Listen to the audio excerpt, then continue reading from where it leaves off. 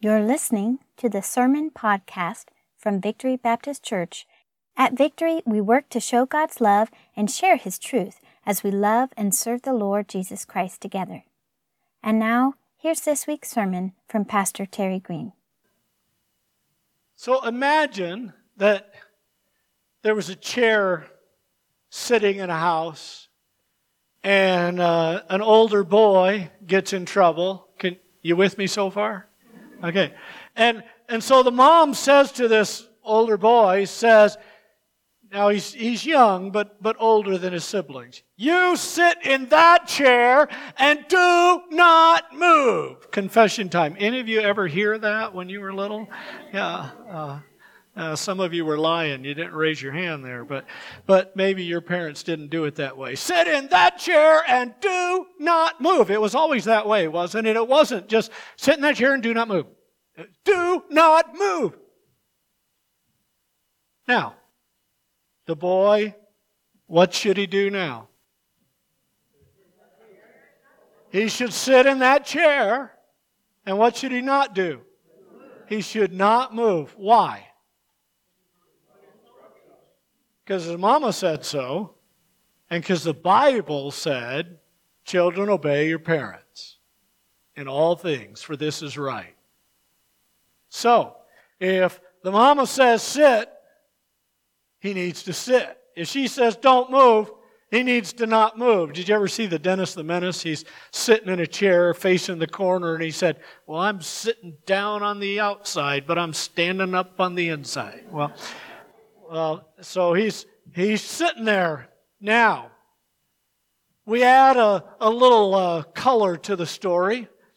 There's a stair in the house, and this boy is upstairs, and he's sitting in a chair that happened to be in the hallway for one reason or another. And at the end of that hallway, the steps go down, and they're pretty steep. Now his toddler little sister comes running out of a room and going straight toward those stairs. And she's running fast. Now what should he do? Wait, Mom said, sit there and do not move. And now you want him to move? You want him to disobey his mother? See, we're going to have times in our life when we have competing values. Colossians says, "Children, obey your parents in all things." Colossians 3:20. So he should sit there. But the Bible says more than that. In the Bible, he's supposed to be looking out for his siblings. Jesus commanded his followers to show love one to another. And to make sure they got it right, he said it in John 13:34, John 15:12, and John 15:17. Now, if Jesus tells you to do something 3 times, you better do it. Once is enough. So, in Philippians 2, Paul reminds believers to look out for the needs of others and to help them. So back to this illustration, this older boy seeing his younger sister go running toward the stairs. Now, maybe she could have handled it, stepping down gently, holding the handrail. But she's running, and he knows she's going to get hurt. So what should he do? He should jump out of the chair, save his sister, and then sit back in the chair and hold on to his sister till Mom comes. That's what the mom would have wanted. Now, if by chance he'd let the girl go and she got hurt, the mom would have not been happy with the boy. He would have obeyed, but he wouldn't have done the right thing under those circumstances. So we've been focusing on mission impossible or mission possible for us, that we can follow the Lord and we can serve Him and we can do things for Him, and all of us have a capacity to do things for God. We're called to be an ambassador. We're called to be a light. We're called to be faithful. We're called to serve. And we have that opportunity and we can do that. But there's going to be times when we have conflicting values. We have values in conflict. Do we do this or do we do that? what do we do? Now, it's really easy sometimes, right? Sometimes, do I steal or do I not? Well, that's a no-brainer. That's an easy, don't steal. Do I lie or tell the truth? Tell the truth. But sometimes it's two good things. And we want to do both, and we can't. You will have times when you will have two or more values or desires that seem to be equally important. But you can't pursue both at the same time. So how do you decide which one's more important at the time? Well, I want you to turn to Luke 13. We're going to be there, and then we're going to be in Matthew 12. We're going to start out in Luke 13. Adults and kids have to learn to use their intellect and their insight to make wise choices when two or more values seem to clash. When two or more things seem to be battling, we have to learn how to make good choices. So, in Luke chapter 13, beginning in verse number 10, Jesus was teaching in one of the synagogues on the Sabbath. And behold, there was a woman who had a spirit of infirmity 18 years. That's a long time. 18 years feels like a lifetime when you're in pain. He had an infirmity 18 years and was bent over and could in no way raise herself up. Now, in our culture, in our day, we understand there's some things like scoliosis affects your back. But in this particular case, she was harassed by Satan. And Satan had caused this. Satan does not cause all health difficulties, but he certainly can. And so in this woman's case, he had, and we know that because of what Jesus says a little later. So, verse 12. But when Jesus saw her, he called her to him and said to her, "Woman, you are loosed from your infirmity." And he laid his hands on her, and immediately she was made straight and glorified God. Now, pause right there just a moment. Now, in our culture, it's common for us to lay hands on one another. Well, maybe not so much because of COVID, but before COVID, right? We would shake hands, we would high five, we'd pat each other on the shoulder. It's not that unusual. I remember when I was a kid, my pastor used to pat me regularly on the back of the head. But that's not unusual. In fact, you would think it was a little odd if you had a pastor who never wanted to touch anybody. But in their culture, men did not touch women they were not related to. It was not done. In their culture, rabbis did not touch the other people. And so here's Jesus, who was a rabbi and a man, touching a woman who's not his family. That would have been a little bit shocking in their culture. But you know what's more shocking to us? The response of the people. They've seen this poor woman. She's been struggling for 18 years. Everybody knew it. Everybody saw her pain. Don't you wish you could heal people? Don't you wish you could show up at the hospital? You could put an ad in the paper. Got COVID? Come see me. You're healed. That'd be awesome. And this woman got healed. And they should have been rejoicing, but they weren't. Verse 14. The ruler of the synagogue answered with indignation because Jesus had healed on the Sabbath. And he said to the crowd, "There are 6 days on which men ought to work. Therefore come and be healed on them and not on the Sabbath day." Sounds like a fun guy, doesn't he? Then the Lord answered him and said, "Hypocrite." Jesus is in the synagogue. And he calls the synagogue leader hypocrite. Does not each one of you on the Sabbath loose his ox or donkey from the stall and lead it away to water it?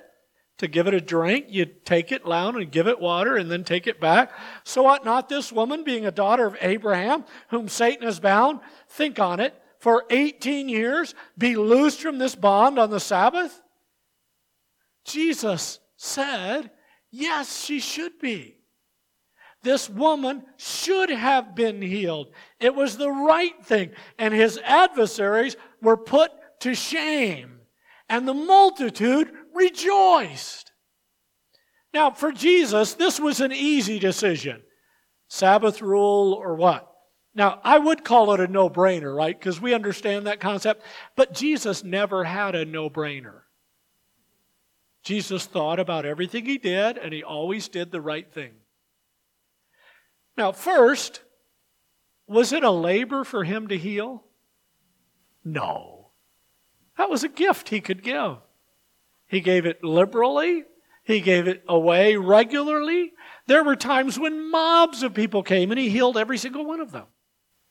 It was not a labor for him to heal. So he technically wasn't laboring on the Sabbath. He was just giving a gift. Second thing is, people are far more important than animals. And we would take care of an animal. We should certainly help a person. And then thirdly, Jesus is teaching we should be oriented to help anytime we can. We should be oriented to help anytime we can.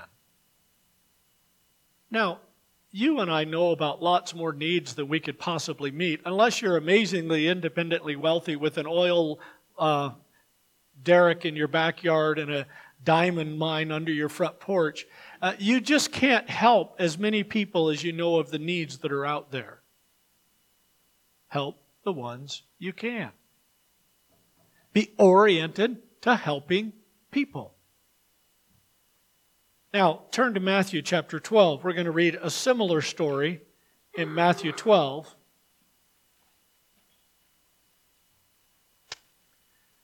Now, there's two stories here. We'll read the similar one second. Okay? Matthew chapter 12. At that time, Jesus went through the grain fields on the Sabbath. They were allowed to walk on the Sabbath. They just had to limit the number of steps they took on the Sabbath. And so this was the rule the Jewish people had made, not a rule God had made. God said Sabbath was a day for rest, so the Jewish people calculated, Jewish leaders, exactly how many steps would involve work and how many would be restful, and so you couldn't take one more step than that. And so if they had to go further, they took longer steps, right? So they could count the steps on the Sabbath, and they were ridiculous in how they tried to do it. But it says in the middle of that verse, his disciples were hungry and began to pluck the heads of grain and to eat. I thought that was a pretty cool story. When I was a kid at a farm, I pulled some of the wheat out and threw it in my mouth because I always liked wheat. Apparently, I like processed wheat. But they just grabbed some and ate some. Were they harvesting the crop? No. They were just eating to meet a need. And by the way, in that culture, the farmers were also supposed to leave part of the field for people to be able to eat. They didn't harvest the corners of the field so that people could come and get some. So they weren't stealing. Now, if you do it with a farm today, like you go past a watermelon patch and it's a farmer and you say, oh, that's a good watermelon, I'll just take it. That's called stealing. It's a bad thing. Just saying. All right, look at verse 2. The Pharisees saw it and they said to him, look, your disciples are doing what is not lawful to do on the Sabbath. See the exclamation point there? On the Sabbath, they're doing this when they should not be doing this. So he said to them, have you not read what David did when he was hungry? He and those who were with him, how he entered the house of God and ate the showbread, which was not lawful for him to eat, nor for those who were with him, but only for the priests. The showbread, table of showbread, it's kind of an amazing thing in Israel's history. In the tabernacle, they had a table of showbread, and they put the bread in there, and it would stay in there for a week. And then the people who worked in the temple, or the tabernacle at that time, they could then eat it. But it was an offering to God, and it stayed there, and it didn't get stale, it didn't get dry. God preserved it. And so when the week was up, then they got to eat the bread. And the priests then serving in the tabernacle, they gave it to David and his men because they were hungry. And that was designated to go toward them and their families, but they gave it away to help those in need. And now, look in verse 5. Or have you not read in the law that on the Sabbath, the priests in the temple profane the Sabbath and are blameless? The priests are working on the Sabbath. You know, it's kind of funny. People in the world think pastors only work on Sundays. In fact, one time I had several nights in a row, really long days, like 14, 15-hour days, several days in a row. And so one afternoon, I had not seen the kids pretty much since Sunday night, I don't think. And so Friday afternoon, I made sure I was home when the kids came home from school, and I was out throwing the football with them outside, and a neighbor lady came up to Kathy and said, "Must be nice to be a pastor. My husband has to work." That's okay. God loves her. It's a lot of work being a pastor. It's a lot of work in any job when you put your heart into it. There's no job that's just fun and easy all the time, except mothering, right? That's no work at all. But all right, so he says, verse 6, "I say to you, in this place there is one greater than the temple. If you had known what this means, I desire mercy and not sacrifice, you would not have condemned the guiltless. For the Son of Man is Lord even of the Sabbath." Jesus said it did not violate the Sabbath to eat a little bit. And secondly, there's a biblical precedent, right? An illustration from the Old Testament where the priest gave the showbread to David and his men because they were really hungry, and so they met that need. And third, they should have been listening to Jesus. They should have been learning from him. They should have been living to please him instead of criticizing him. And then it goes into this other story that's similar to Luke. Verse 9, "Now when he had departed from there, he went into their synagogue. They were walking through a field, and the Pharisees were following and fussing." Do you ever have fussy people in your life? Just keep walking. They'll eventually get tired. Okay? Just keep going. He went into their synagogue, and behold, there was a man who had a withered hand, and they asked him, saying, "Is it lawful to heal on the Sabbath?" That they might accuse him. Then he said to them, "What man is there among you who has one sheep, and it falls into a pit on the Sabbath, will not lay hold of it and lift it out? Of how much more value, then, is a man than a sheep? Therefore it is lawful to do good on the Sabbath." So he said to the man, "Stretch out your hand." And he stretched it out, and it was restored as the other. Then the Pharisees went out and plotted against him how they might destroy him. Once again, Jesus is saying healing was not a labor, it was a gift, and people are far more important than animals. And we would take care of animals. There are some animal rights people today who think animals are equally valuable to people. In fact, one guy said that once we get all the people off the planet, Earth will be a great place for the animals to live again. I thought it was a great idea. I suggested you first. He didn't take me up on that. Third thing is we should be oriented to helping whenever we can. Is that your mindset? Do you think like that? Remember the boy in the chair? That's what he should have been thinking of, helping whenever he can. Jesus showed the will of the Father, and he modeled what the law should be. In fact, in Matthew 5:17, Jesus said he came to fulfill the law, not to contradict it. So he showed them what following the law should look like. They'd got all confused. They had all kinds of rules and regulations. They had messed it up. They were focusing only on their statutes. As Paul later said, the letter kills, but the Spirit gives life. Now I want to say one little thing about the Sabbath. And this is a Baptist preacher's one little thing, so it'll be a bit, okay? All right, the Sabbath was a law for Israel. The Sabbath was the seventh day of the week. Now, there are people today who call themselves Seventh-day Baptists. They call themselves Baptists. They only meet on the Sabbath because that's what God set up for Israel. Well, we don't meet on Saturday, and Sunday is not the Christian Sabbath. We would make our kids have a rest time every Sunday afternoon when our kids were little. I think that was mostly for Kathy and I benefit. We could go rest if the kids were resting. But you don't have to have a Sabbath day on Sunday, or the Sabbath actually being the Saturday. Sabbath observance was required in Israel, but is never required for the church. The other 9 commandments are taught in the New Testament, but the Sabbath is not. It was for Israel. The Jewish writers who wrote letters to believers, none of them in the New Testament, the Jewish writers, John, Paul, James, Peter, Jude, the writer of Hebrews, none of them gave Sabbath instructions for the church. Now, your body does need a day of rest. It's healthier if you have a day of rest, a day of different activity. If your day is, you could hike out into the woods here and you could spend some time resting and reflecting, and maybe hiking's a burden for you, that wouldn't be a rest for you. But pushing yourself to work all 7 days violates God's order of creation. You need rest. You need to recharge and then re-engage.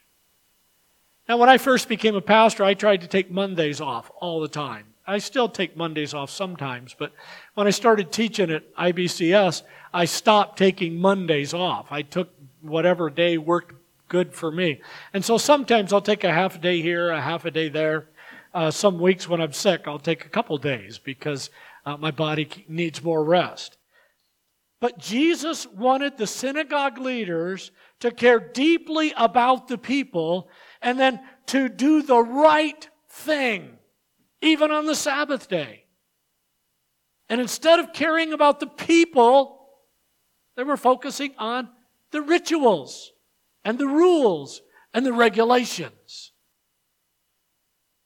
So, to resolve situations of values and conflict, we need to apply the Scripture in our daily lives. We need to follow the heart of God in Scripture, not just the rules. Jesus showed that their Sabbath rules were violating the very heart of God. We need to emphasize what Jesus thought was most important, and that was showing love. Jesus called it the Great Commandment. Not just the great, but the greatest. Master, what's the greatest commandment? Love the Lord your God with all your heart, your soul, your mind, and your strength. Oh, and the second one's like that. Love your neighbor as yourself. Love for God and for people. That's what Jesus did. He showed love and He miraculously healed people who were suffering. And the petty little leaders in the synagogues got fussy and complained instead of rejoicing that the hurt these people endured was healed. The synagogue leaders did not have a heart for God or God's people. Now, I don't know the future. I don't know what God holds. Any given day, you or I could die in a car accident. We don't know. But if this church is ever looking for a pastor again, make sure you find one that loves people. Because some churches have pastors that don't. And it kills the church. So, the third thing, we need to apply the Scripture in our daily lives. We need to emphasize love like Jesus did. And we need to listen to the Holy Spirit who always guides us to do the right thing. The same Spirit that was in Christ is in us, the Holy Spirit of God. That's what the Scripture says. So, Jesus was continually walking in the Spirit, so He was continually doing the right thing. His decisions were spiritually accurate and spiritually best. And then these people who were not walking in the Spirit would criticize and fuss. Now, let me give you an illustration from our day. Okay, like back in March when the pandemic started up, the government and CDC health stuff, they said, listen, what you need to do is not meet in public.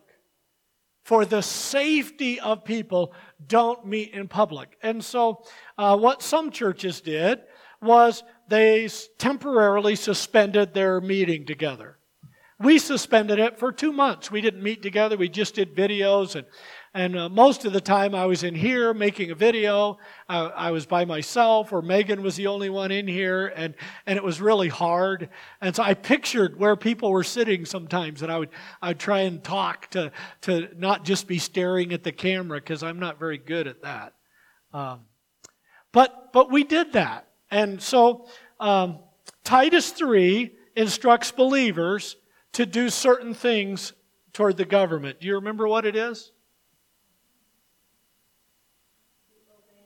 Yeah, to obey and be subject to civil authorities. Romans 13 tells each individual believer to obey and be subject to the governing authorities, and that resisting those authorities is to resist the ordinance of God. So, when the government says, you should not meet, should we not meet? But in Acts 5:29, Peter said, within certain circumstances, we ought to obey God rather than man. And because Hebrews 10:25 says, don't forsake the assembling of yourselves together, some suggested that churches who did not meet actually made their members sin, because they wouldn't give their members the opportunity to meet together. So we had a value in conflict. I've caught up to the screen here. 2 things that both seemed important that we could not do at the same time. Stay home for safety, assemble for community. We couldn't do both at the same time. So remember that illustration, the boy with his mom? What would the mom have wanted him to do? Jump out of the chair, protect the younger one, and then go back to obeying. She wouldn't have wanted him to, if she came out and his sister's laying in a crumpled mess at the bottom of the stairs and he said, you told me not to move, she would have been upset with him because he would have done the wrong thing. He would have made a poor choice. And God desires His children to exercise and make wise choices, to have discernment and values and make decisions. And so we made the decision not to have public services. Now, historically, churches have canceled services when weather's bad. What are some weather events that churches have canceled services? Tornado warnings, hurricane, earthquakes, ice storms. We don't have that here. Bill Zimmerman sent me a little video of him driving through snow-packed road with snow piled on the side, and so I sent him a picture of me out in the sunshine going for a walk. But Bill lives up in Wisconsin. He was a member here, Bill and Katja. We miss him. But listen, there are times when the safety of the people and the community, churches have canceled. And that was the right thing to do under those circumstances. And so, with the government and the news media proclaiming that meeting in church could be a health risk, we decided we would switch. And by streaming, putting our services online right away, we weren't actually streaming initially. We were recording and then broadcasting it. Now we're streaming it. But when we started doing that, we were still calling people to repentance. We were still challenging people to repent and trust the Lord. And we were still calling Christians to walk in the Lord and encouraging people. And we were doing all of that still. We just weren't doing it in person. And sometimes, like last Sunday, I'm not sure why or who all it was, but there were more people who actually looked at least part of our service online than were actually here in the building. I don't know why it was that high, but it was. But we could do what we could at the time, and it seemed like the best call. That was just one area where we had to make a decision, and we couldn't do both values at the same time. So we need to apply the Scriptures in our daily lives and follow God's heart in Scripture, not just the rules. And we need to show love the way Christ did. And we need to listen to the Holy Spirit.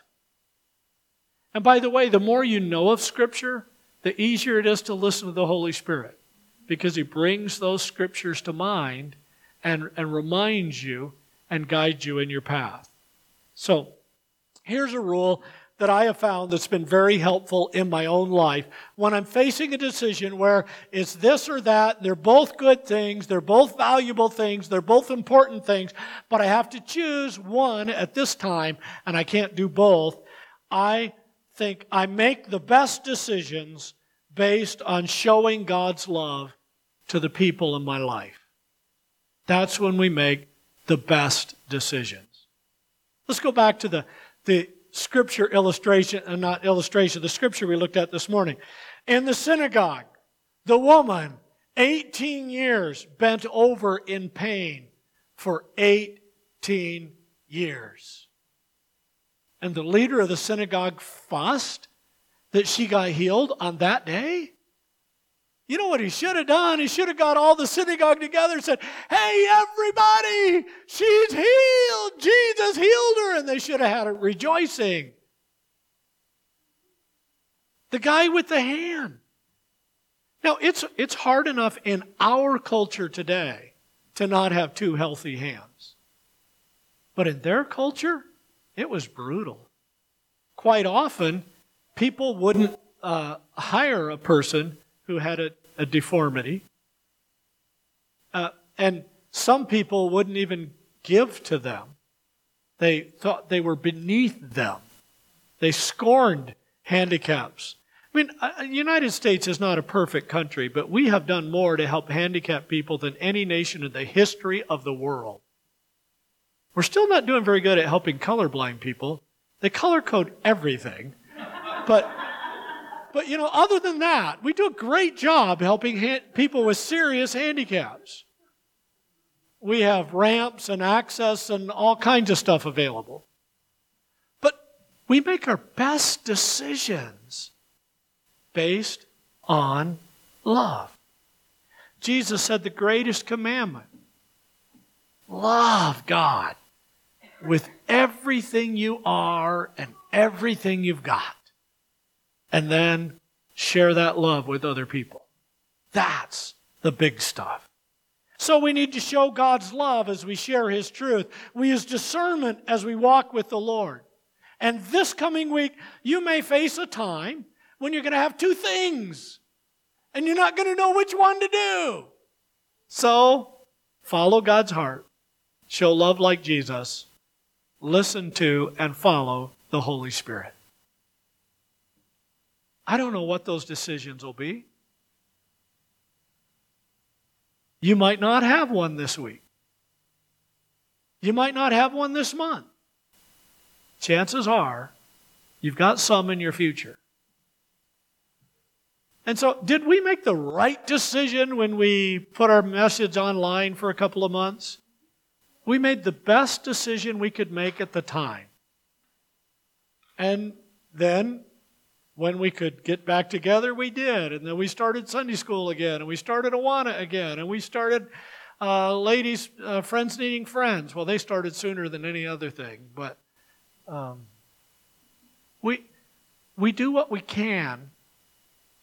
There's no perfect decision-making on planet Earth. So be wise, use discernment, and show love all the time to all the people that God brings in your path.